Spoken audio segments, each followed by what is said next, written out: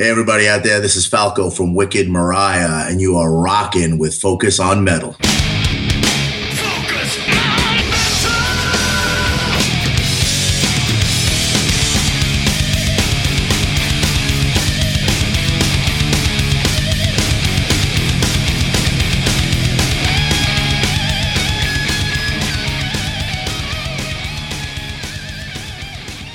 Hey, Metalheads, Scott Thompson here, bringing you yet another week of Focus on Metal. So this week, in fact, for the next 2 weeks, got a very special guest, very cool. We have on producer Jason Slater. So Jason just happens to be a listener of the show, and I don't know how everything went down in the background between Richie and Jason, but what ended up happening is almost 2 hours of really awesome audio all about his time working with Queensryche. Not just working with Queensryche, but that era that everyone is like, oh yeah, those albums. So Jason was actually the producer on that, and as we'll find out in the interview, he was actually a whole lot more than just that. And actually, at the end of the interview, when Richie and him are just chit-chatting before they hang up, and he actually talks about the fact that, one of the things he likes about the show is that we don't just do these ordinary bullshit, love everything kind of interviews, but, the stuff that's on the show is stuff that people like him actually would love to hear. So he's kind of giving back and talking all about that, letting everybody know a lot of really the behind-the-scenes nuts and bolts of what went on in that era. We'll be talking Mindcrime 2 and American Soldier this week, and then next week we'll be delving into Take Cover, dedicated to Chaos, and the much talked about Queensryche in air quotes, Frequency Unknown. Richie and I refer to that era with Frequency Unknown as being which version of Queensryche is actually on the bill at the venue tonight. Unknown. So I have to, give some big props to Jason for his candor and his honesty, and just again an amazing couple of hours of chat that Richie had with Jason. And we're going to kick that off right now. Hello. Is that Jason Slater? How you doing? How you doing, Jason? Hanging in. Hanging in. Monday morning blues. I know myself very well, and I just ended up staying up all night because I knew I wouldn't wake up at 9 in the morning. Oh, no. Am I screwing you up? No, not at all. I had work to do, so I just, I finished at like 5:30 or 6, and I was just like, if I put my head down now, it's game over. Yeah, you're not gonna. I'll be calling, going, what the fuck? So, do you want to get into it? Yeah, let's do it. Yeah. So Jason, how big a Queensryche fan were you before you got offered the job to do Mindcrime 2? Oh, a huge fan. I think my third record was, their first EP was Lady Wear Black on it. Yeah, I bought that, and I think I bought, what Judas Priest record was it? I forget the name of it. But yeah. Okay. A huge fan, kind of up until Empire, after Empire, kind of just maybe grew out of it, I was listening to Exodus and things like that at that point. Okay. So it just wasn't as appealing anymore. So, did you know Jeff or any of the guys in the band before you got the job for Mindcrime 2? I didn't. It was a very weird situation. So we had the same travel agent, and I had a band, Snake River Conspiracy, and we were looking for a tour. Our travel agent ended up introducing me to Susan Tate, Jeff's wife, who was managing the band, and we ended up going out and opening up a short tour for them. And during the tour, I was talking to Jeff and was like, what are you going to do with Mindcrime? You gotta do a sequel to that thing. Mm-hmm. I guess they've been thinking about it and talking about it for a while. And for whatever reason, that stuck in his head. I got a phone call from him probably 3 or 4 months later asking me if I wanted to work on it. Okay. And I was blown away, the last thing on earth I thought that would be happening would be that I'd be getting a call from Jeff Tate to work on Mindcrime 2. Yeah. Yeah, no, there's a you asking him to make a sequel and him asking you to work on it. There was obviously something there. Did he look at your past work? Did he just like you as a guitar player? Because how do you know it'd work if you actually wrote music with him? Yeah, I think a lot of it was that, he'd heard a lot of stuff that I'd written for my band. I think with them, since DeGarmo left, that it's very important that they had a producer that can kind of get everybody's ideas together and can write songs. And so I think it was kind of more just Jason can write songs. He's a good engineer. I don't think they knew of me as a producer at all. And that record, I was over the moon about, producing a Queensryche record. I got out there and, quickly found out that nobody in the band really wanted to make a record. And so it was really a struggle. I don't think it would have gotten done without Mike Stone. He's kind of the unsung hero in all of it. Yeah. He and I were, we spent probably around 6 months living in Jeff's basement where I had assembled a studio and just writing like crazy. And trying to get as much of the record done as we could down there. Yeah. Now, did you know straight away that Michael, Scott, and Eddie weren't really going to write anything on this album? No, for me at the time, I felt like they just weren't interested. Over the years, it's kind of become very apparent that, there was, I hate to say trickery, but there was, some amount of I think Jeff wanting to do as much of it on his own as he could, and not. They're a strange band, They like Mike Wilton's into like really, really heavy music, and that's what he kind of brings to the party. And I think that Jeff is maybe not so much of a fan of that. And so, it was very, from the onset, it was very much like, okay, you work in the basement. Next week, go to Mike's house and work with him for a couple days. And if something comes out of it, great. And if not, that's okay too. And so, nobody was ever in the same room at the same time. Wow. And I think that's when you come from a band that, has made very successful records and, you're used to working in big studios together and doing it as a team, kind of coming into a situation like that, it's hard to kind of acclimate to that, to be creative without having those same people around to bounce ideas off of that you've had your whole life. Yeah. Yeah. Was there any talk?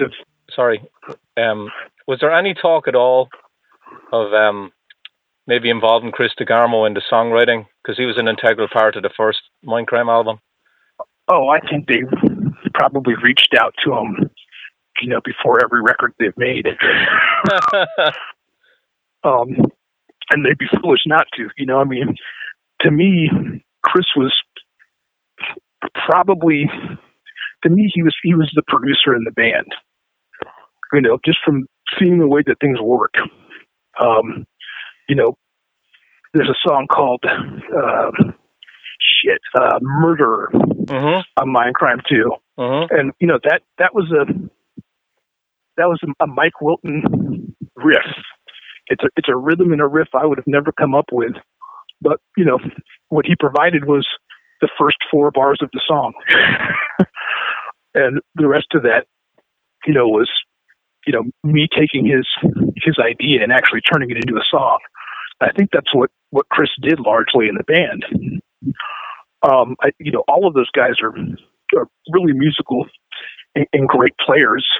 I think the only person that actually delivered a complete song was Eddie Jackson. Okay. And he had, I think he had like 5 or 6 songs. We used one. Wow. Yeah. I mean, it definitely was I think Jeff had a vision of what he wanted. I don't know that, I just don't know that including everyone was part of that vision. Yeah. Do you think that the other 3 guys didn't want to work on it because it was going to be Mindcrime and they didn't care really what the music sounded like? I think that overall they thought it was a bad idea. Just because, how do you live up to Mindcrime 1? Especially without Chris, that's a very, very tall order. Me being a fan, I did, everything I could, but, it's a difficult one. And, up until the record was done and they heard it, none of them really had anything good to say. I think Wilton actually did like an interview with a guitar magazine or something, saying that he wasn't involved and he hadn't heard it and whatever. And then once he heard it, somebody called and got all of that retracted. Wow. Because he liked some of it. My assistant at the time, this guy Mitchell Doran, played all the solos on there, and he's an incredible guitar player. Okay.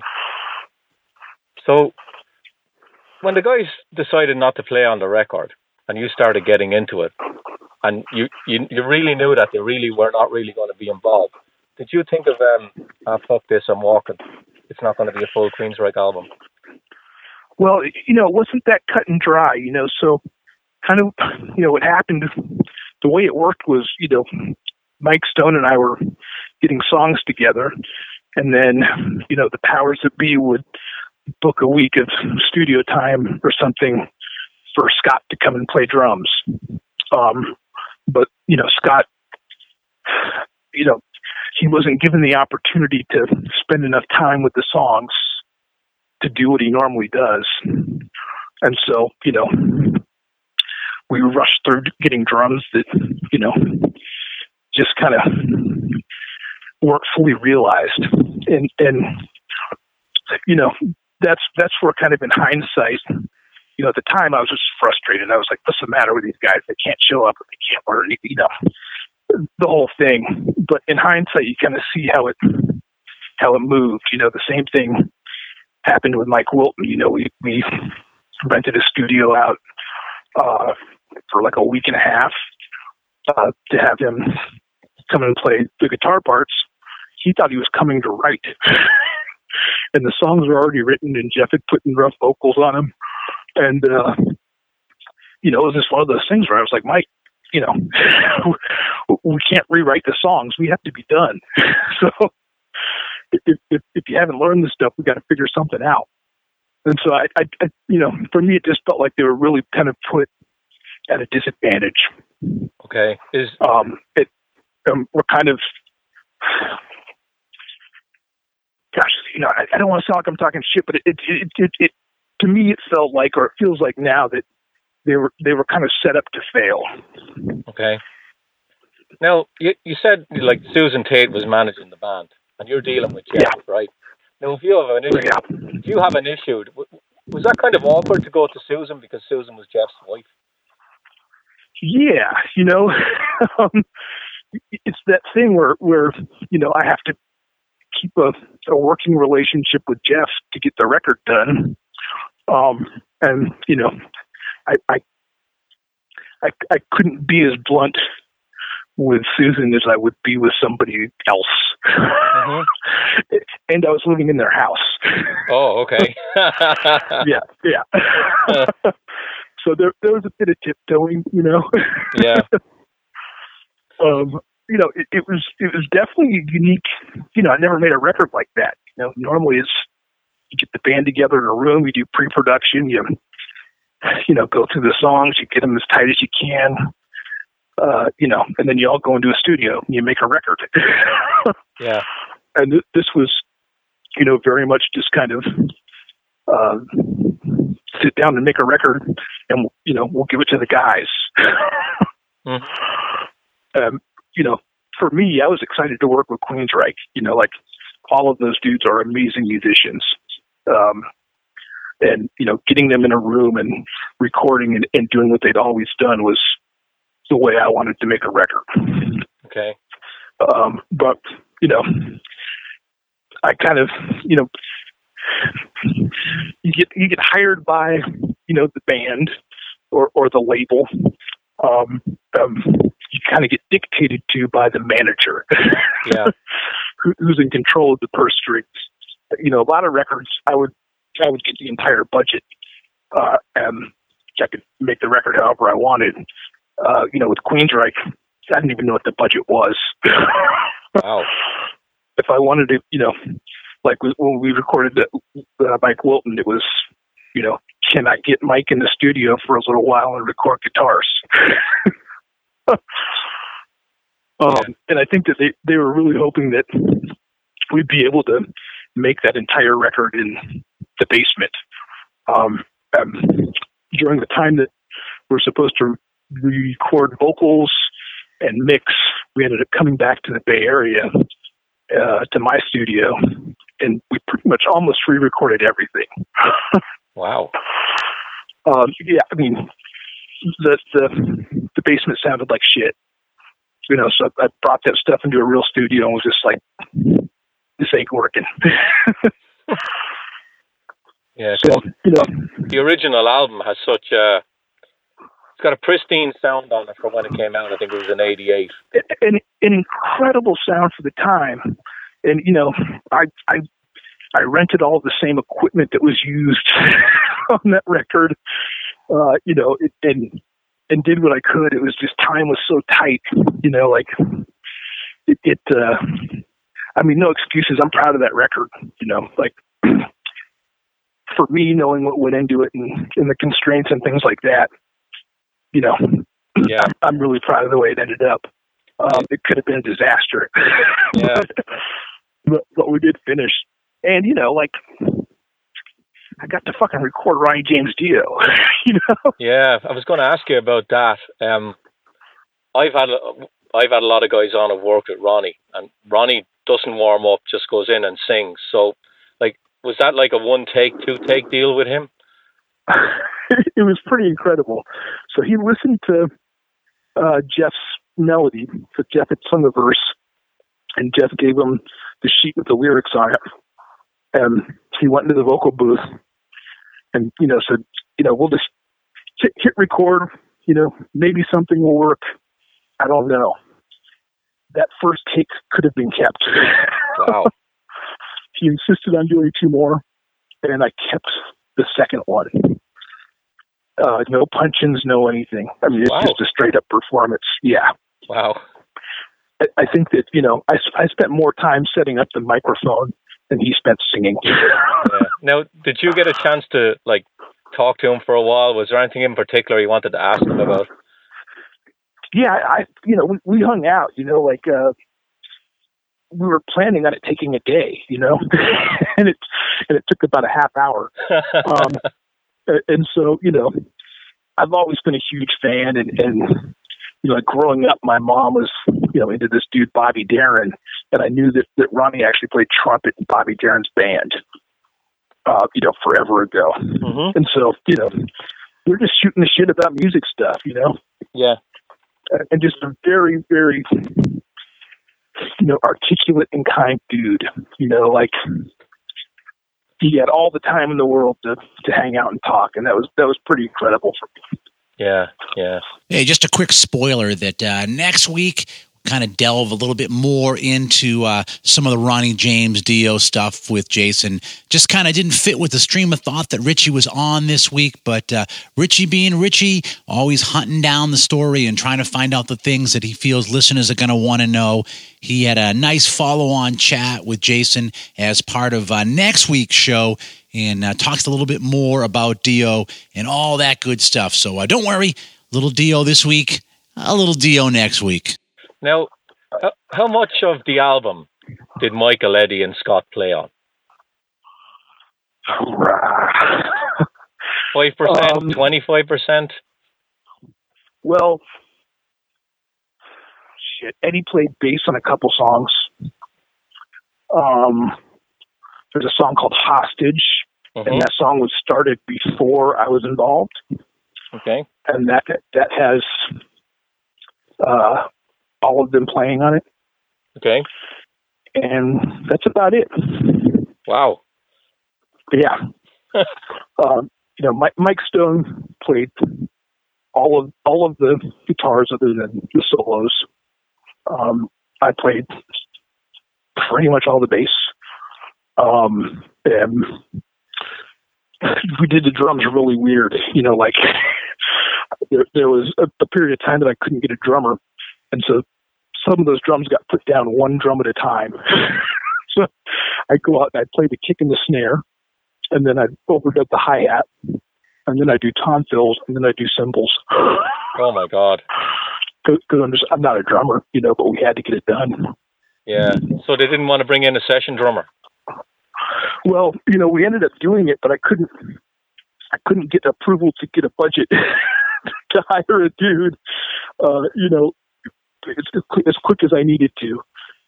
By the time that I realized that, we had a serious problem here, I think that we might have had 4 or 5 days left to finish, and I was putting drums on. Wow. So I was basically replacing, programmed drums. Okay. So everything was done. You did the drums last?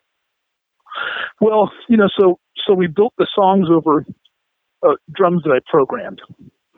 And so, everything was recorded over that. But I didn't want to put out a Queensryche record with programmed drums. Yeah. And so, there's 3 or 4 songs with the, pieced together drum performance, and then a drummer named Matt Lusich came in. He's a huge Queensryche fan, and he came through and blasted through a bunch of songs. Okay. And was Jeff there the whole time?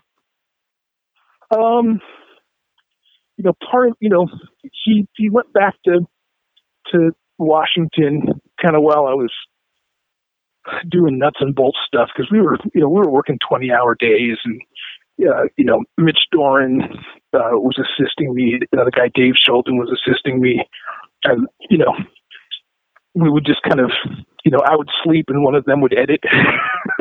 Wow. And then I'd get back up, but it was we didn't leave the studio for weeks. We were literally walking around in bathrobes and pajamas for almost a month. Wow. It was an experience. Yeah. Is Jeff tough to work for? Not really. He's a pretty easy dude. It's more that the situation with them is always complicated. It's never it just doesn't work like anything else I've experienced. I think I've made 60-something records at this point. Mm-hmm. All of them kind of follow a certain routine. Mm-hmm. And they just don't. And so it makes it a lot harder than it needs to be. Okay. But Jeff is pretty even, I've never seen him get angry. I've never seen him get particularly happy either, but there's definitely been some stressful times where, and I was losing my shit, and he was the voice of reason. Wow. Which is kind of the whole thing about when the band split up and all of that stuff, that really kind of threw me because it's not the dude I know. Yeah. And I spent a lot of time with them. I think there's been 4 records that I basically lived at their house while I made. Okay. And tracking him now singing, is he like Ronnie James Dio, like 1 or 2 takes, or is he really hard on himself? He's probably one of the most critical people of his own performances I've ever worked with. Like he would sing something and I would go, that's awesome. And, he would go, there's a problem with the enunciation of this word.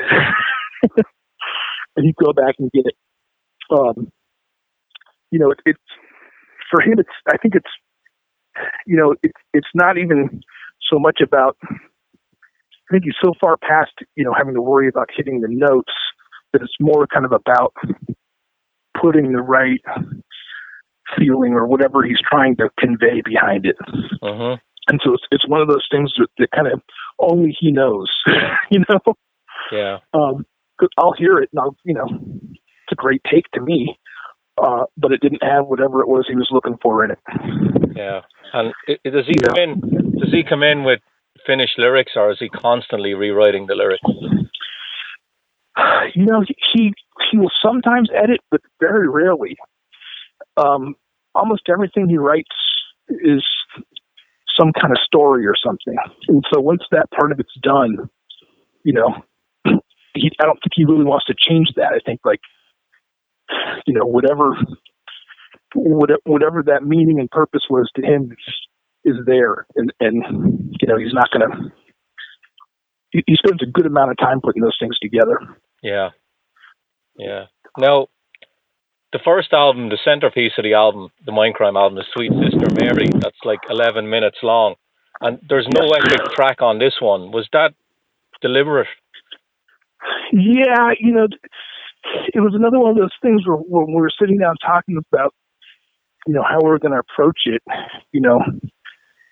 we needed it to have a common thread, but we didn't want to make a replica. And some things you just don't fuck with, yeah, that's another one of those things where it's like, do we want to spend a couple months trying to beat that and fail? Uh-huh. It just didn't, there was a period of time where, me being a fan, I wanted to lay out Mindcrime 2 the way that Mindcrime 1 was. But, you quickly just realize that, not only was it a different group of people making it, but it was a place and a time, and the stars aligned, and an incredible record was made. And, you can't count on that kind of luck. Yeah. So it really just kind of became, Jeff had the story written out, and,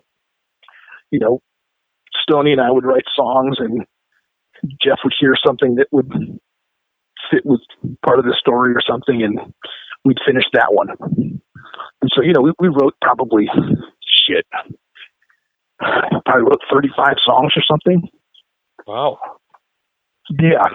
'Cause it's difficult for me anyways to have somebody kind of explain a story and then try and write a piece of music that's going to fit with that.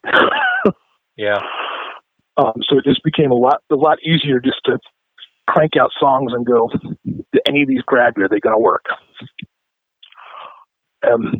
There's a couple spots where, a lot of time was spent trying to, write something that would fill in a part of the story. But there's so many alternate versions of songs for that record. It's incredible. Do you think that the best, some of the best stuff was left off it? I think we were pretty objective about it, and kind of brought other people into the room, and didn't tell them what we did, and just played them stuff and said, "What do you think?" Just to make sure we were on the right track. Because after working on songs for that long, and recording them over and over again and all of that stuff. You know, it's hard to tell the forest for the trees at a certain point. Yeah. So, how soon after the album came out were you waiting to be called, or were you waiting for the call? Who played on the album? You know, so that record was weird in that, you know, I made an agreement with the band that I would give percentage of my publishing to everybody in the band. And mostly that was so that, you know, when that information came out, you know, it wouldn't look like I wrote the whole thing by myself. Okay. And you know, as much as, you know, not being able to have them in a room and record with them was a drag, I have a lot of respect for them, you know, just as musicians and you know, like with Eddie as a person, you know, like he's a really good dude. Mm-hmm. And, you know, last thing I wanted to do, you know, was make Mindcrime 2 and, you know, have it be a Jason and Jeff record in everybody's eyes. You know, they kind of let the cat out of the bag to some extent before anyone else did, but then they pulled back. I don't think Scott ever did, but you know, Mike definitely did. Yeah. And you know, that stuff was floating around, and then the lawsuit happened, and I kind of got drug into that thing, and you had to say what you had to say. Yeah, I mean, it was, you know, I wasn't going to lie, you know, and it was one of those things where it wasn't spiteful. I respect those guys and I like them, but that's what happened, you know. Yeah. And you know, Jeff and I aren't incredibly tight. We don't speak, you know. They basically call me, you know, usually about 2 weeks before they need something. That's the only time I ever hear from him. I haven't spoken to Jeff in several years. Okay. You know, so it wasn't a thing where I was taking sides. It was kind of a thing where there's a lot of really screwed up things being said. And this is what happened, you know, and I'm being asked by attorneys, you know, what was the sequence of events and who participated in what. And, you know, it didn't make any sense for me not to tell the truth. Yeah. And in the end, I don't think it really affected anything. Mm-hmm. You know, I think that, I don't know, in my opinion, they should have broken up 20 years ago and got back together and reaped the benefits of doing it, because it just doesn't seem like, it seems like since Chris left, it just seems like things have just really always been at odds. Yeah. Well, I think if you're a fan and I'm a fan, right? You worked with him. I'm on the outside looking in. I always felt that it was Chris's band up to Here and the Now Frontier, and then when he left, it became Jeff's band. Yeah, I mean, very much so. And I mean, and when your wife's managing the band on top of that, and you know, and your kids are running the merchandise company, and mm-hmm. you know, I mean, it's just I don't know. For me, it doesn't make sense to let business get that incestuous. It never works.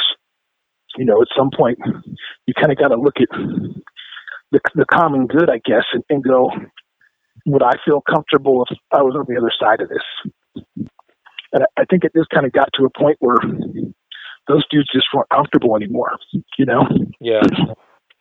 So when you got the call to do the follow-up, American Soldier, were you able to put your foot down on certain things that didn't happen with Mindcrime?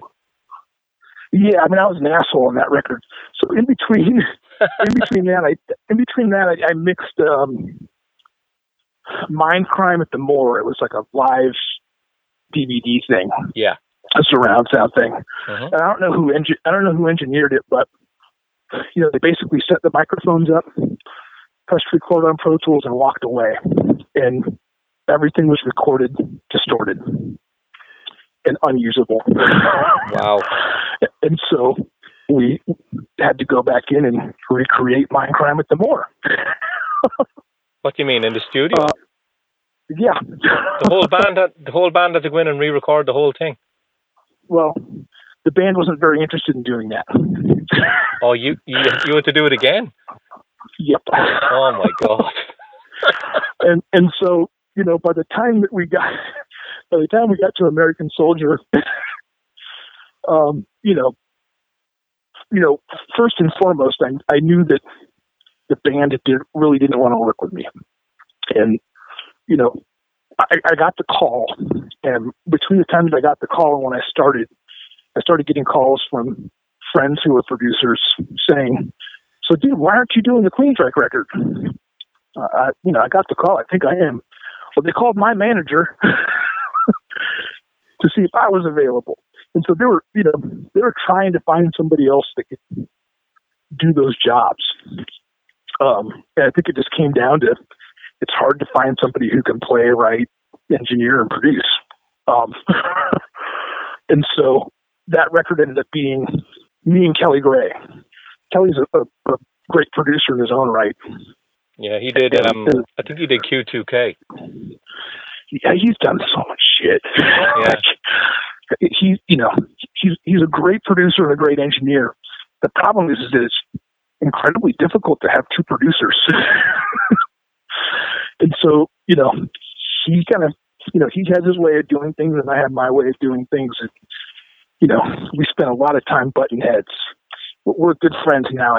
I like the guy a lot, but, it was tough. And so, I kind of came in, wrote songs, did the production part, and left as quick as I could. Let Kelly mix it. Got the hell out of there. I think I mixed, I was there for the beginning of the mixes and I might have mixed a couple things, but, it was really one of those, Mindcrime didn't help my marriage at all. Just being gone that long and all that stuff. And, I wasn't going to put myself through that again. It was really like, okay, the songs are here. Jeff's got rough vocals on them. I'm happy with the production. I'm happy with the arrangements. Kelly, have at it. We can't really work together. So this is, get the recordings you like and get the mixes you like, and I'm fine. Now, you said, Jason, that none of the band wanted to work with you. Is that all four of them or just some of them? Well, it's one of those things where it's hard to tell those guys because they're incredibly polite to your face. I don't know so much that it was that they didn't want to work with me as much as that they just didn't want to repeat of Mindcrime do. So I spent time with each one of them working on stuff and, trying to get them as involved as they wanted to be. But, at that point, I think there was just kind of a lot of disillusionment with being in the band. And, if someone else, was going to pick up the slack and get the work done, I think they were okay with that. Okay. It just, Jeff was 1,000% into it. And I would say that, at different points, everybody had their moments of being excited about working on the record, but as a cohesive unit, there wasn't a band that was excited about making a record. Yeah. Were you happier doing the American Soldier concept because it was new rather than retreading the Mindcrime concept? It was a lot easier. I could just write a song that was cool and that was good enough. Yeah. It didn't have to fit anything. I mean, some of those songs I already had sitting around. There's a song called At 30,000 Feet or something like that. Yep. I'd written that like 6 years previous. It was just an instrumental that I had sitting on a hard drive. Okay. And there's a few of those, so, Jeff heard them and went, that works. and that I think that's part of the other issue in that band is that there's always that thing of, Jeff has to hear a piece of music and be inspired by it to be able to write over it. And if, that's not being provided to him, he can't do his job. And I think that DeGarmo was kind of the dude who could bridge that gap, who could take like one of Wilton's songs and do something with it to make it appealing to Jeff or help with a melody or something. Uh-huh. And so it really, you know, I know with Mike, you know, the biggest gripe he had was that, you know, he felt like he was writing songs and auditioning for Jeff all the time. And he had piles of songs, and a lot of them were good. They just weren't Queensryche songs. You know, they were a lot heavier than anything I've ever heard Queensryche do. Yeah. You know, and I think that's a direction that he probably wanted to explore. But, you know, what I found with Jeff is that you can't just really have a riff. You know, you need to have melodic content for him to build a melody over. His ear just doesn't work that way where, you know, there's a guitar riff with palm mutes and stuff, and he can just come up with something. You know, it just needs to be more of a fleshed out thing. Yeah. And I know that Kelly's helped over the years doing that as well. You know, Kelly can write a damn song too, you know? Mm-hmm. And so, you know, I think that he's served that purpose in the past, and it's worked well. It's you know, it's one of those things, you know, like I literally grew up listening to him, and it was, it was a lot to grapple with. Yeah. You know, everyone has their, I guess it's almost a fantasy of how records are made, right? Like, yeah, we just all get into a room and great songs fly out and somebody presses record and great records are made. And, you know, all bullshit, is it?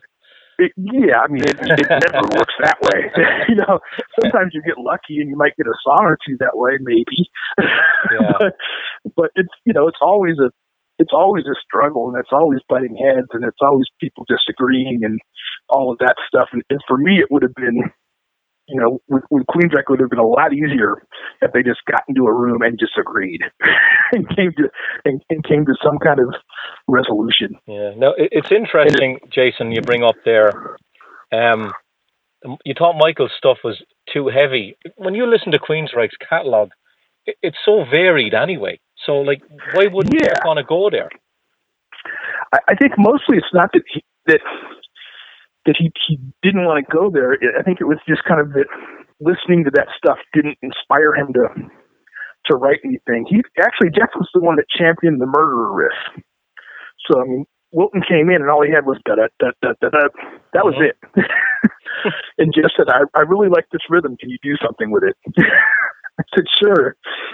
You know, I mean, so I just think it's that thing of just needing to be inspired. You know, I'm not a singer, so I don't. Yeah. Singers are fucking weird, man. You know, LSD, lead singer's disease. Yeah, I mean, it's always, there's always some weird shit with them. You know, it's never like they can just show up and just be cool. There's always something that's a problem. It seems like. Yeah. I don't think I've ever worked with a singer that didn't have some kind of issue with something that was going on at some point. And I think a lot of it just comes from, you know, having to put yourself out there. Yeah. You know, and be that naked. So you kind of have this insecurity. So it's easier to kind of point out and go, well, I don't want to do this. Yeah. Did you feel that Jeff was more into this album because it was new and he wasn't like retreading Mindcrime like he did on the last one? You know, I really don't know. You know, I mean, the dude has a poker face like a motherfucker, man. He's one of those guys where, you know, he's just so even, you know, like, you know, the house could be burning down around him and you kind of go like, okay, guys, we should probably get out of the house. You know, I just never seen him, you know, I like I said, I've seen him smile. Okay. But, you know, past that, he's just, you know, he's one of those dudes. It's like he's always, to me, it seems like there's just always something going on in his head. Okay. Like he's just always thinking about something. What that is, I have no idea. Huh. It could be what pair of socks he's going to wear that day. But yeah, I mean, it's just, you know, kind of the input that I would get from him would always be musical. You know, it would always kind of be, can you make it feel more like this? Can you do X, Y, or Z? Can we switch tempos? You know, it's very much always about the songs. Mm-hmm. And you know, for him, you know, I guess the one bit of like information that was very helpful that he gave me was that, you know, when he's writing, he's thinking about the live show. And so, you know, he's writing,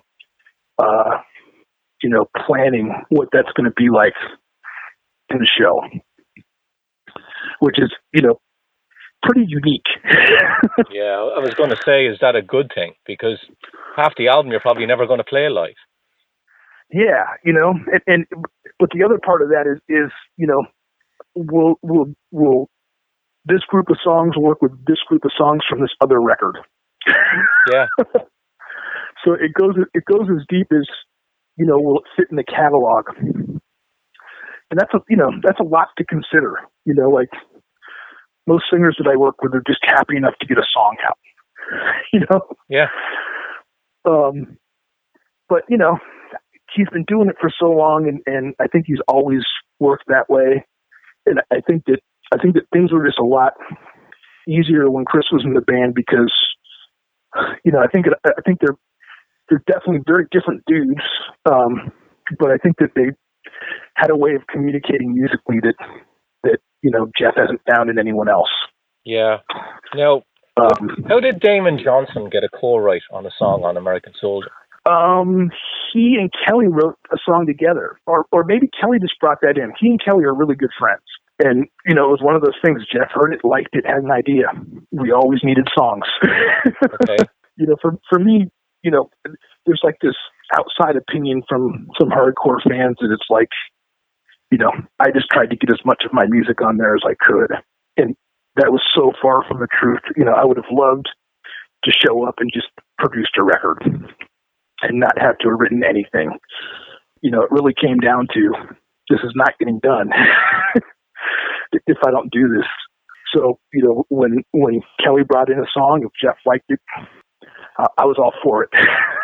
Now, what if Kelly or Michael or brought in a song and Scott, Eddie, and Michael liked it? It just wouldn't go anywhere. They wouldn't have a sale, well, 3 against 1 kind of thing. That did happen once. And, you know, Jeff worked really, really, I forget the name of the song, Jeff worked really hard on it, put a rough vocal on it, and was, you know, he was happy with it, and I don't think they were happy with it. So, you know, the dynamic is real weird. You know, they kind of do this thing where they're always kind of polite with each other and everyone else, and then when they get home,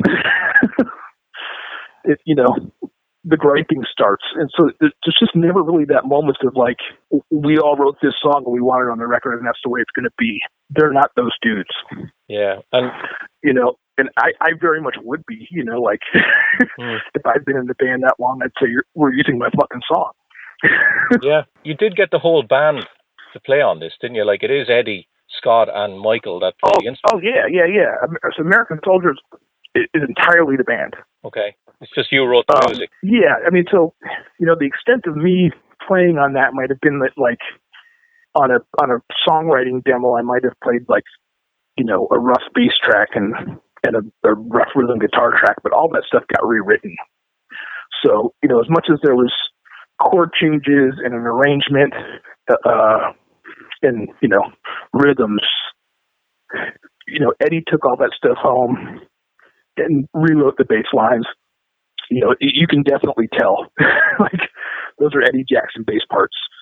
And, you know, Whip did the same thing. And I think Kelly might have played some guitar in there too, some rhythm or something. Yeah, so, I mean, that record very much was that.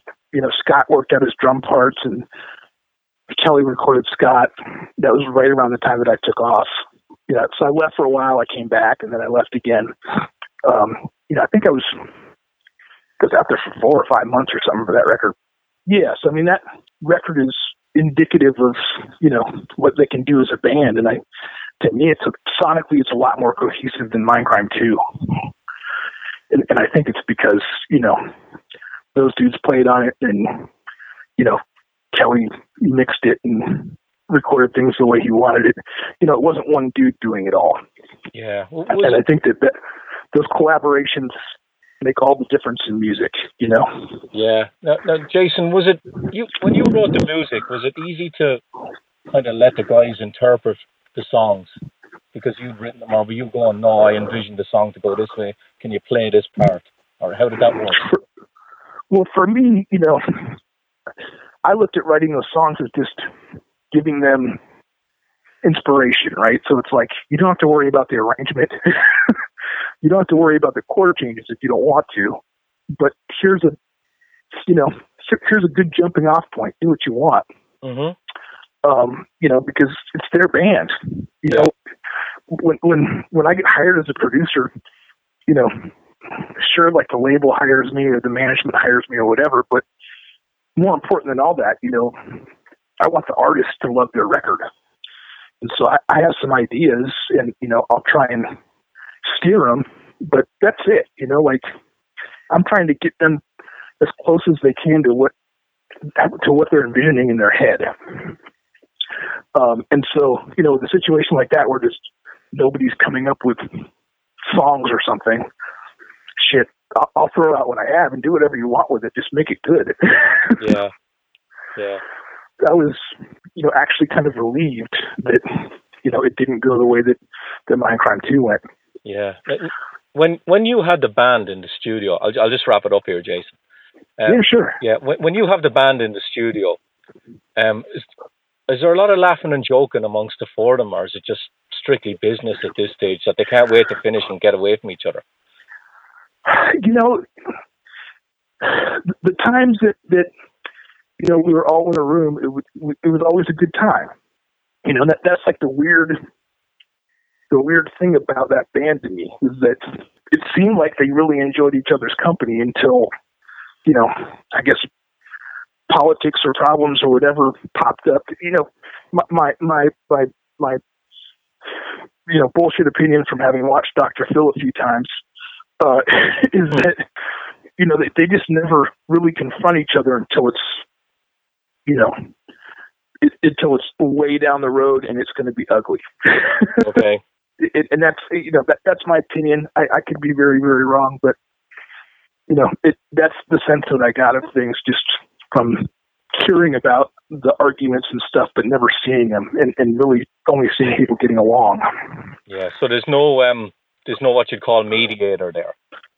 One guy that's level-headed and keeps everybody on an even keel. It's funny because the quietest dude, Eddie, is kind of that. I think he's the most thoughtful anyways, he's the guy that I'd always noticed that would go, well, I could see it from the other side and I could see it from my side, Yeah. But, he's just one of those dudes, he's a good dude, Yeah. A lot of it's speculation, but, I spent a lot of time around him. It's just that, they're pretty private people, As much time as I spent around him, I toured with him, made, I think 5 records or something, and I still really don't feel like I know any of them. Do you think that having Kelly there, and Kelly had been in the band before you, that they kind of went to him first? Oh, yeah. Kelly and Jeff had a band called Myth back in the day. Mm-hmm. So they've been friends since, I think, high school. Yeah. I think, Kelly's one of those guys where it's like, he can navigate this kind of stuff really, really well, and he works incredibly hard.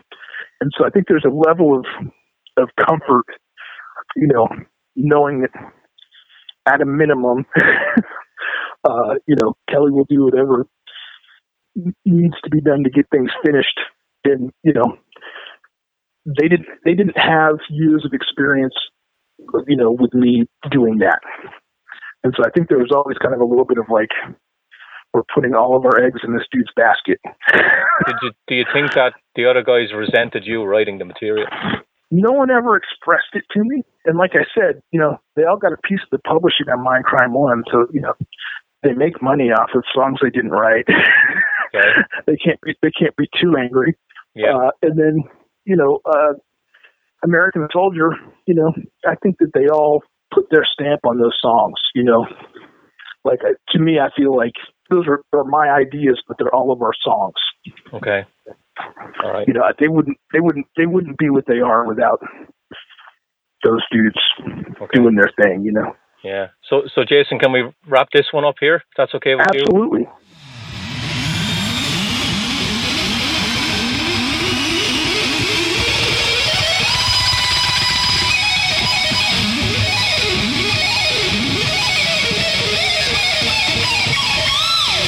Incredible. One of the worst performances of my career, and they never doubted it for a second. Like to shred? Well, you've come to the right place. So jack it in and fire it up.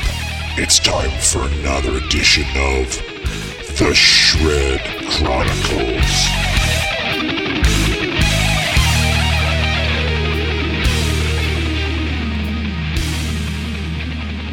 All right, it has definitely been a while since we've done a Shred Chronicles, but this week I'm bringing you a sample off of my buddy Ethan Broch's latest one called Conspiracy. It was released about 2 months ago.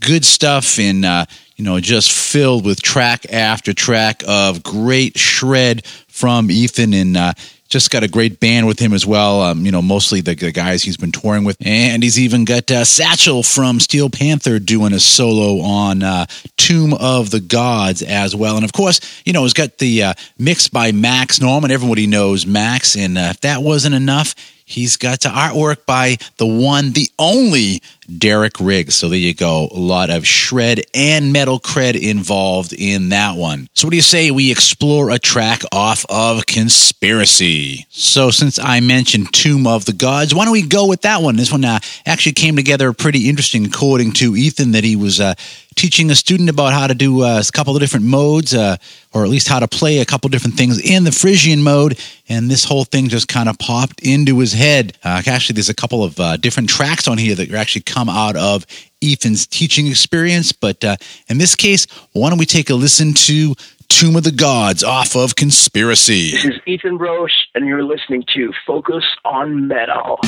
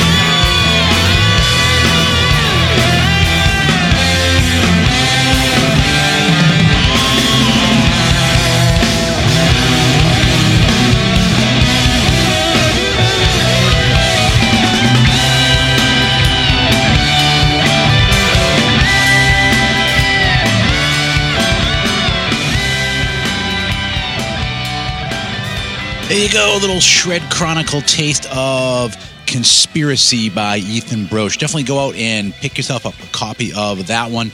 Really good stuff. We're talking about 14 tracks of great guitar work and just really cool band interplay.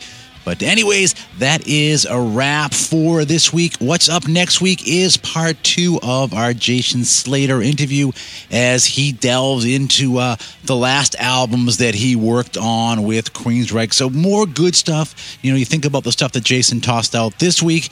He delves even more into it next week, including a little bit deeper dive into the Dio experience as well. So that is what is in store for you next week right here on Focus on Metal.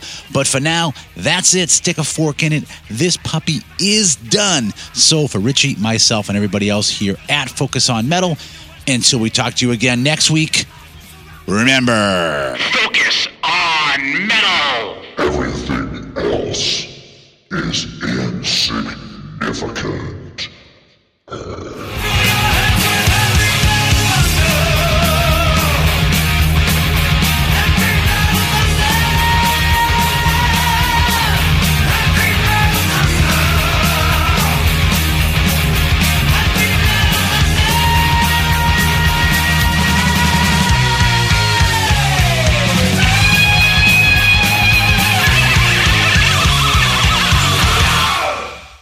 still here?